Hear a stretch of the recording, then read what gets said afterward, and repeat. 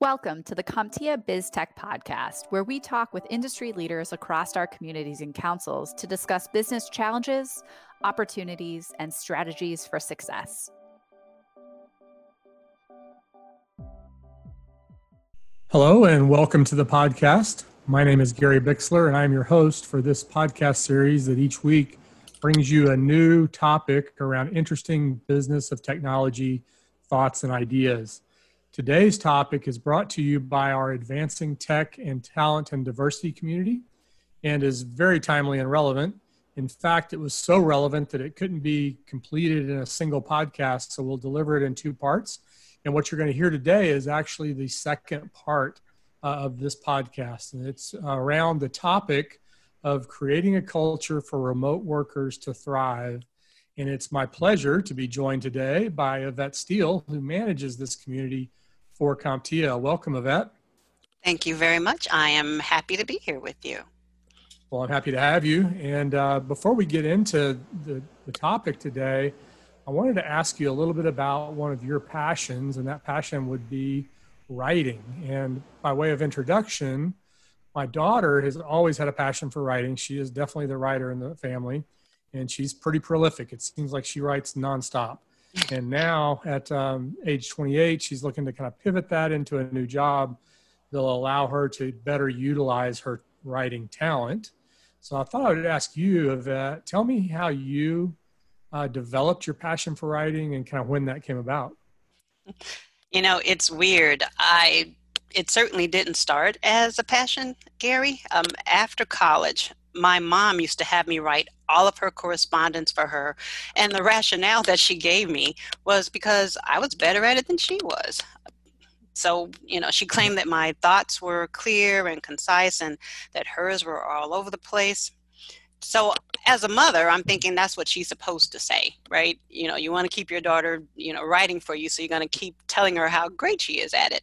But then I kept hearing it over and over from friends and colleagues that I was really good at writing, but it never really rang true to me until a good friend and a famous author, at least she's famous in my mind, Connie Briscoe.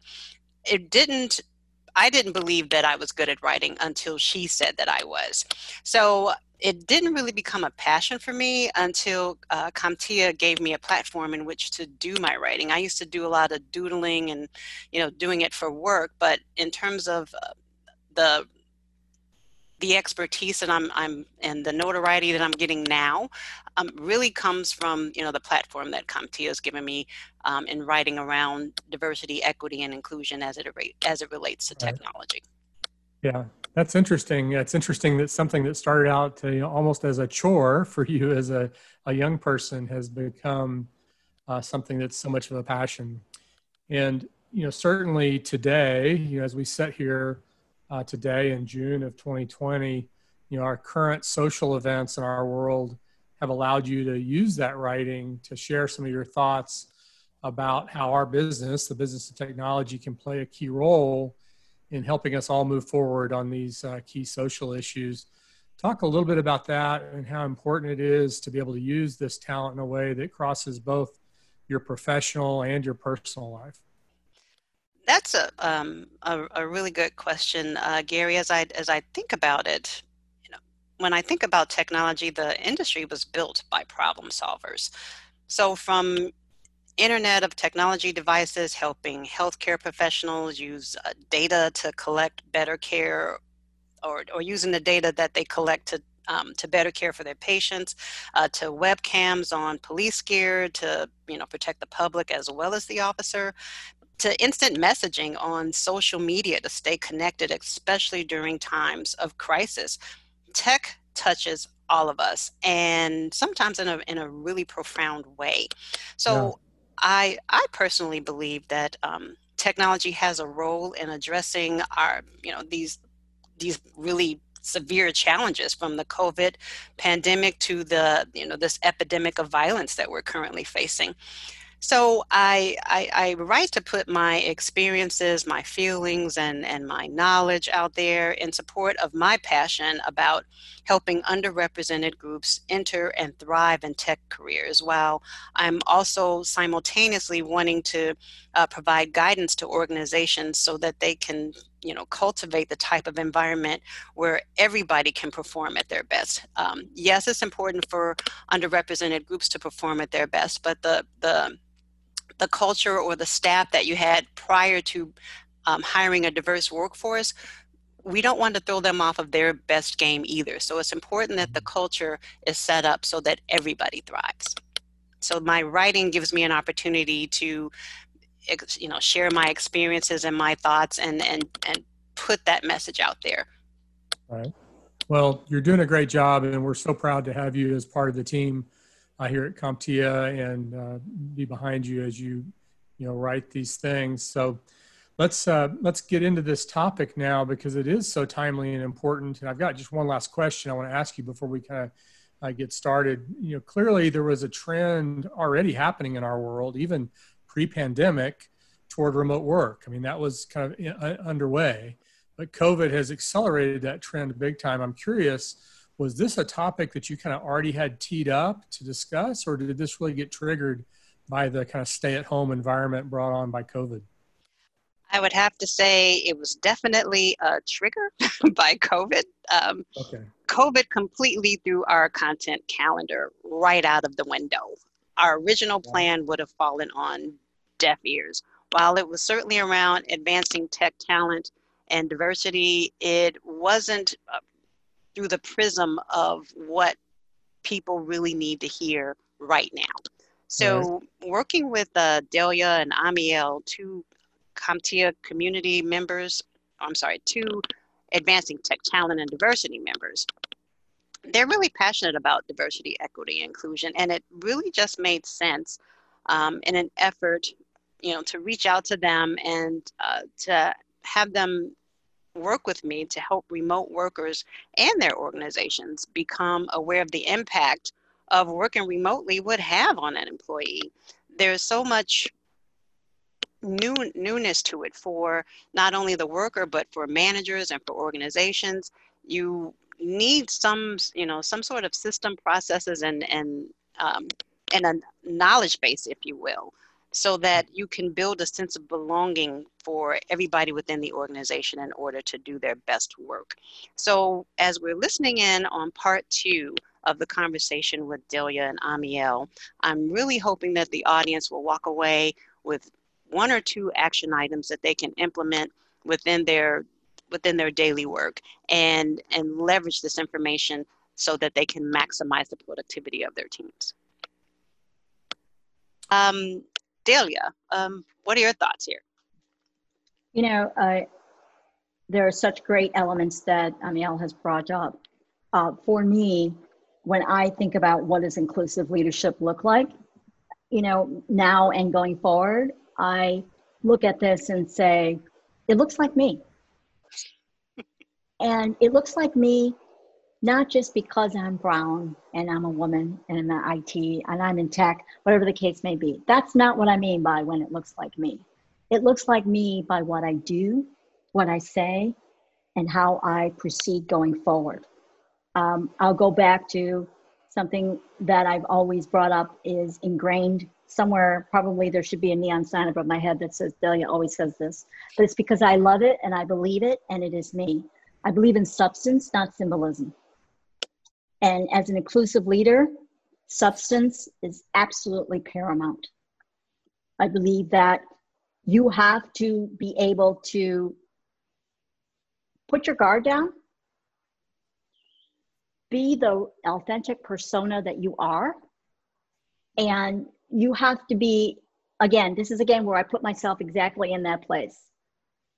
I am always learning. I am always a learner. I don't believe that there'll be any time in my life when I'm a 95 or 98-year-old woman who's sitting on the porch throwing pebbles at the little kids that walk by just to make myself giggle, that I have stopped learning, okay? I will never stop learning. So my persona is I'm always learning. And even if I am inclusive leadership, I still have areas path that I need to grow, explore, and take a path on. And so for me, I need to just not say I'm inclusive leadership. I need to demonstrate that in practice. It should be oozing out of me, if you will, and be vulnerable about that. I'll go back to what Amiel said earlier. Vulnerability is key here. I'm always learning. I will tell you I am always learning. So teach me. Wow. Teach me what I don't know. And I promise you, not only will I learn it and absorb it, but we collectively will find a way to permeate that and ingrain it in the fabric of what we do and how we do it. Well, I have to say, I am totally loving this and truly amazed by, how insightful the advice that you and Amiel are sharing. So, what do diversity and inclusive practices look like for remote workers? Let's talk about what key elements might look like. Delia, you want to kick that topic off? Sure. When I think of key elements for what a diversity inclusion partnership looks like, partnership is the word that comes to mind. It is really one, in this particular time, I'll go back to an earlier thought. We talked about, hey, we're doing remotely, but we're doing business as usual. No, we're not. So leadership has to provide that foundational ability to change, right? Our mindset has got to be, we are entering into uncharted territory. And for remote employees, a diversity and inclusion platform, let's look at what elements we did when we were all in the same office, all right? And then let's look at the elements that can be transferred over transparently when we're remote. Keep the ones that can work, look at and ask my teammates, which are all of my remote workers, how is there a way that we can tweak, redesign, incorporate some of those elements that are maybe not as favorable for remote workers? So, key elements are one, really good partnership. Two, I'll go back to my definition of inclusion, which is engaging all of my participants, my remote workers, my teammates into the conversation, where their voice is heard, not just listened to. It is considered and fostered to an outcome, which is where we get into the results oriented. When you feel included, when you feel considered, you actively contribute. And in fact, you start to think more about what ideas you can do to help the organization you're in, because you have been invited to eat at the table. I love the way you and Amiel are just building off of each other's thoughts. This is awesome. Amiel, do you want to add more to that? More to this topic? I think that was very well said. And for me, I think when I think about what the key elements are, it has to be creating opportunities for engagement, right?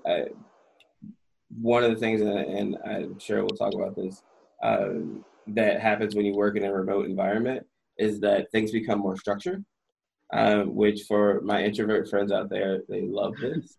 And for my DISC people who are my C's and S's, they absolutely love the idea of like structure, right? And we're going to proceed in an orderly fashion through an agenda. That is very important, and I think that leads to productivity, but it also can change your culture. And so being choiceful in how you structure meetings so that you can accommodate all of the people in your team is really, really important. And as I think about key elements that I would add to what Delia said in your platform or program, I think I would literally put space on an agenda for flex, right? Have space and time for individuals to contribute what they would like to adjust. Again, and that doesn't necessarily mean that everything's going to happen, but I think it's really important to give people the opportunity to be heard and to share. There's lots of technological ways to do that. Blind boxes, all kinds of like ways to do contributions. But it's really, really important that when you create a platform, especially for remote workers, that you allow them, that you physically make space on the agenda for them to add contributions of how to make adjustments.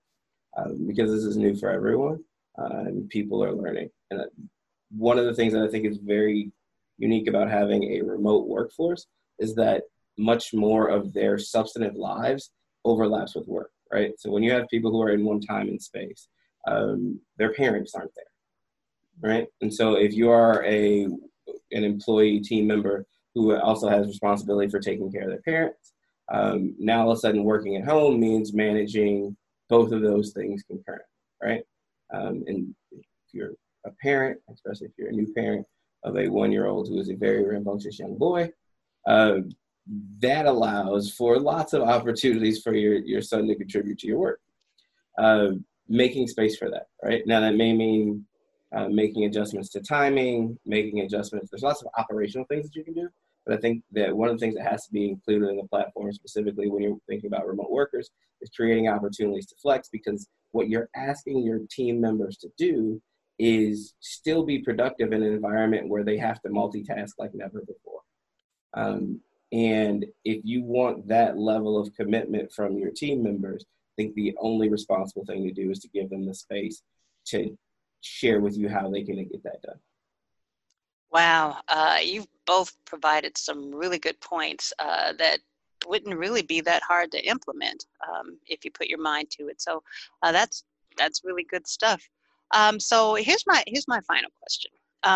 So working remotely makes it difficult to connect and build relationships, right? The luxury of, chance chats at the water cooler or a copier just, they simply just don't exist, which, may cause feelings of isolation, which over time can diminish collaboration, morale, and a sense of belonging. So one of the ways that my team stays connected is through virtual water cooler chats. Just the team, no managers. We talk about any and everything, no agenda, just the way you would at a water cooler. So what other activities can organizations put in place to help build that sense of connection and belonging? Amiel, Sure. Yeah, let's have you start. I think that one of the things that organizations should really be doing right now, and all of my clients across the board, we've had this conversation on global calls, local calls, you name it. I asked them, who are you? And the reason that I ask this question is I need my senior leaders, as well as the contributors in the organization at all levels, to fully understand the identity and the character of the institution, right?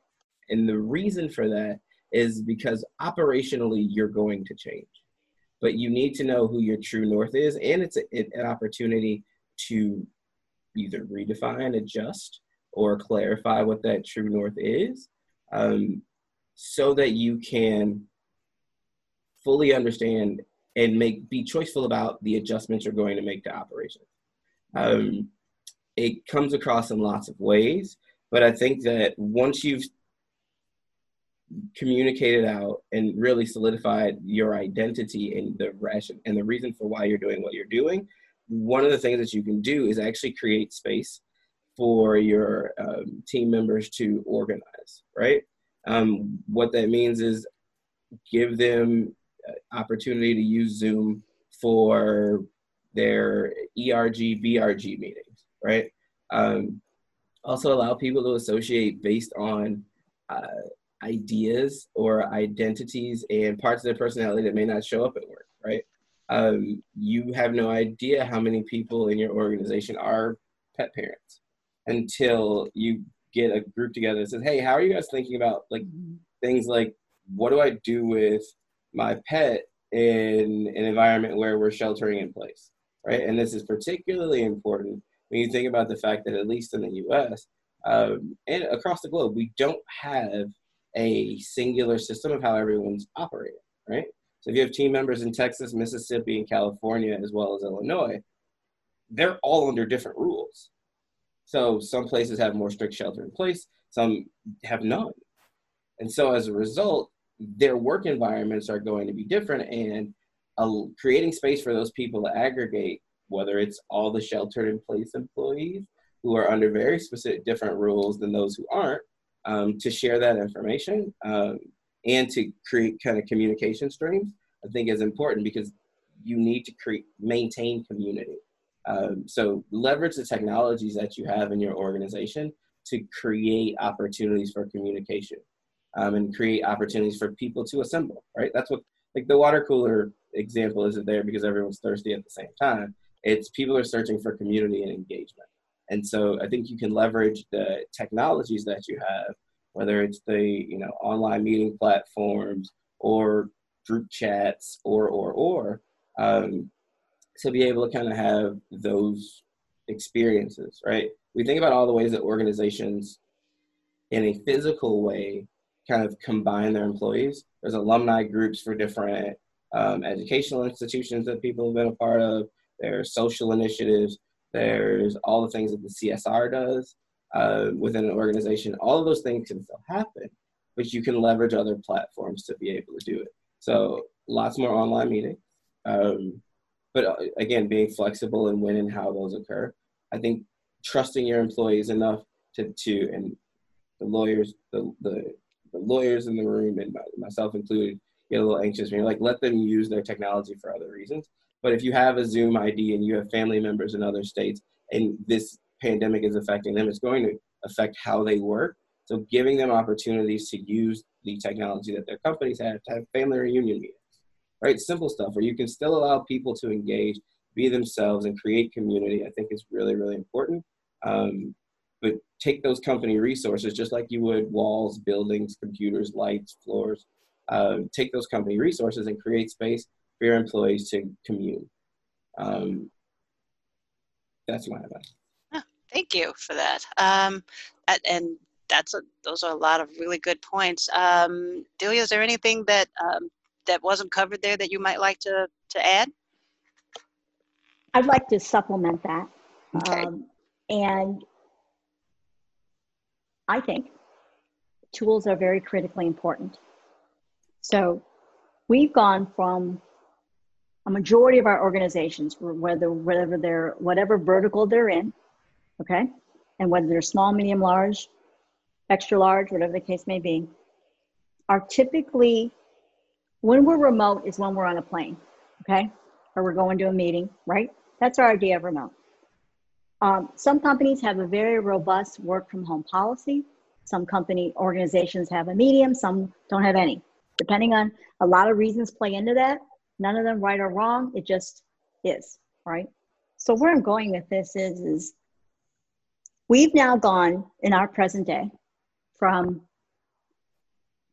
business as usual to I'm in my den 8 hours a day, 10 hours a day, which I love because that's the reason why I got a den. But you know what I mean? And that's the reason why I have a computer, and that's the reason why I have, my iPad, on the side so I can have dual screens and all of that. But we need to look at how we utilize these tools. So I am supplementing what Amiel was saying in terms of, utilizing tools for not just work within reason, right? There are some boundaries there, to help our employees. So this goes back to my original insight into what I felt inclusion was, right? And when I said earlier, when we first started, you asked me, what is inclusion? And that's, to reiterate what I said earlier, it's about caring about everyone who comes to work, and they represent their entire self, bringing your whole self to work. So as Amiel was talking about, the area that we're in right now is having the flexibility that, some of us have kids, some of us have pets, which are our kids in a way. Some of us have both. Some of us, you know what I mean? We just have a lot going on all around our work. So bringing our whole self is bringing that mom, right? That mother of four that I am, right? That woman that I am that doesn't want to look like something the cat dragged in, that, what I mean? But being comfortable because, it's still taking the juggles that we do every day, our ability to multitask at the fullest and switching where we do it, right? So when we go and we look at how do we, what can organizations do, it's about utilizing the tools and letting us know, because again, we're entering new ground and we're entering it very rapidly, as to, hey, it's okay to use your tools like this, right? It's okay to do this. Foster that environment that says we're partnering together, we're doing this together, and then actually mean it. And how you mean it is how you do it, right? But also ask them. So when we're having those water cooler conversations, we can do that. We can do that remotely. But one of the things that I do is I ask my employees, teammates, because I look at them that we are joined in partnership, is what can we as an organization do for you? All right. So when I ask them for new ideas, I set up a group mailbox and I say, all right, when you guys have time, give me your ideas as to how we can diversify our portfolio of our services and what we do, especially in this present day, because we need to change slightly. We need to adjust, right? And when you say, hey, give me your ideas, inclusion is send me the ideas, but here's what I want to know, because see, you're smarter than me. I want you to know what your idea is, why you think it would work, and then I want you to tell me why it wouldn't work. Because it's a learning opportunity for you, and it's a good learning opportunity for me, because I get to see what your mindset is. I get to understand the source of this great intelligent being who wants to be a contributor to the organization and feel valued and considered and a deliverer, if you will. And I've got to help you to help me. I like that.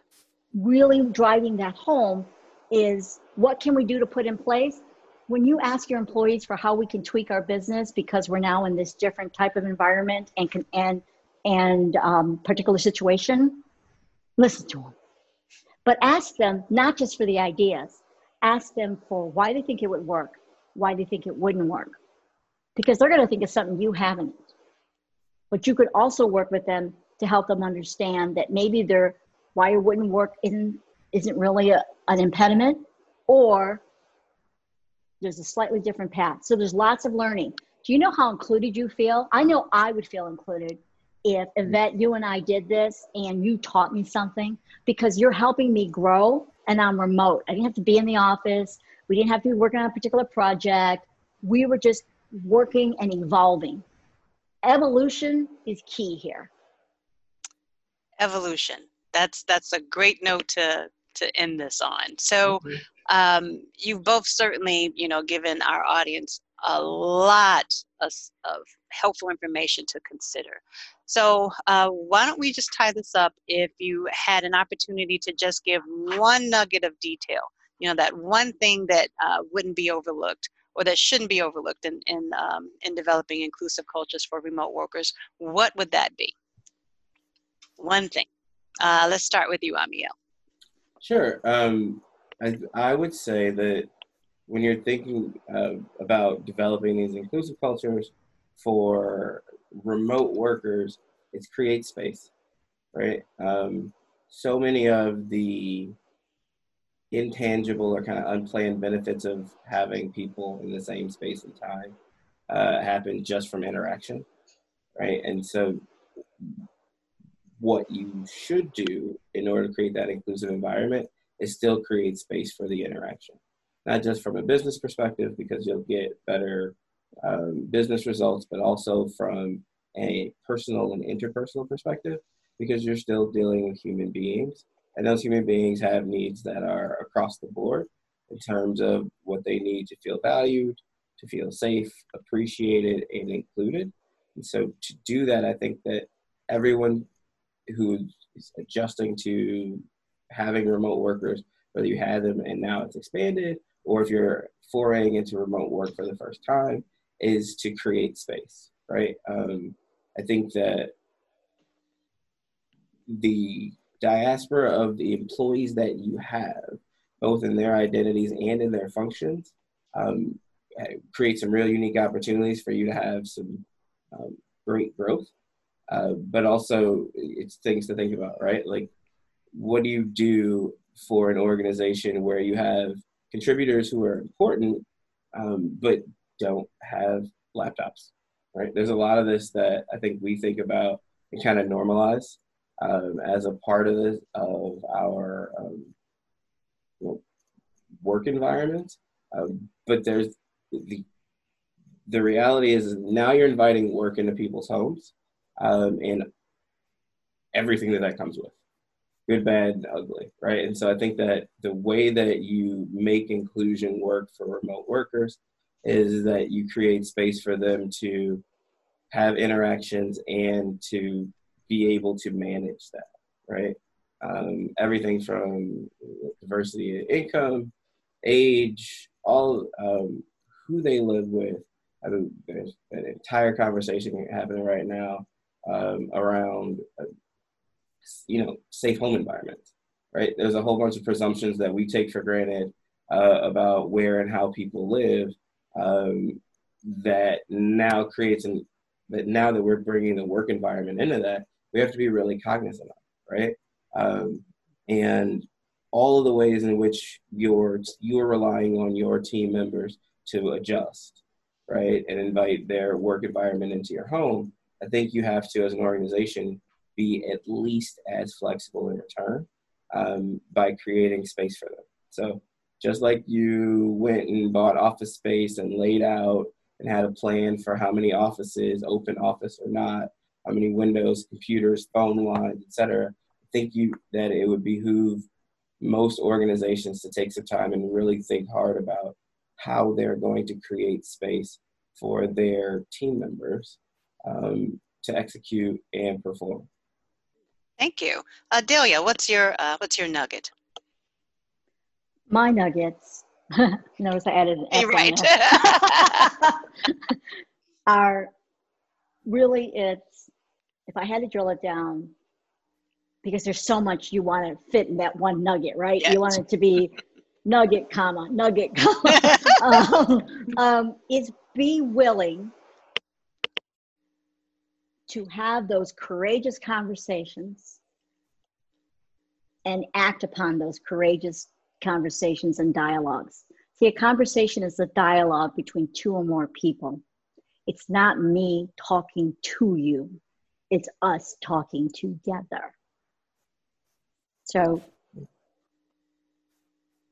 the way I live my life and my organization, which is me, I feel like my company, and Amiel, I'm sure you feel that Morpheus for you is it's you, right? Mm-hmm. I am my company. I am me. I am diversity. I am inclusion. I am putting forth myself to help others. So being willing to have and act upon those courageous conversations. My mantra that I live my life is exactly the way I live my processes and my consultancy within my organization. Be willing to envision together. Be willing to evolve together. Be willing to elevate each other together. That's what I leave you with. Love those nuggets. And thank you very much for your time. I really appreciate your great your thought leadership, and you guys have a good rest of the day. Thank you very much. Thank you. Thanks for tuning in to this episode of the CompTIA BizTech podcast. For more information on CompTIA membership, communities, and councils, visit CompTIA.org/membership.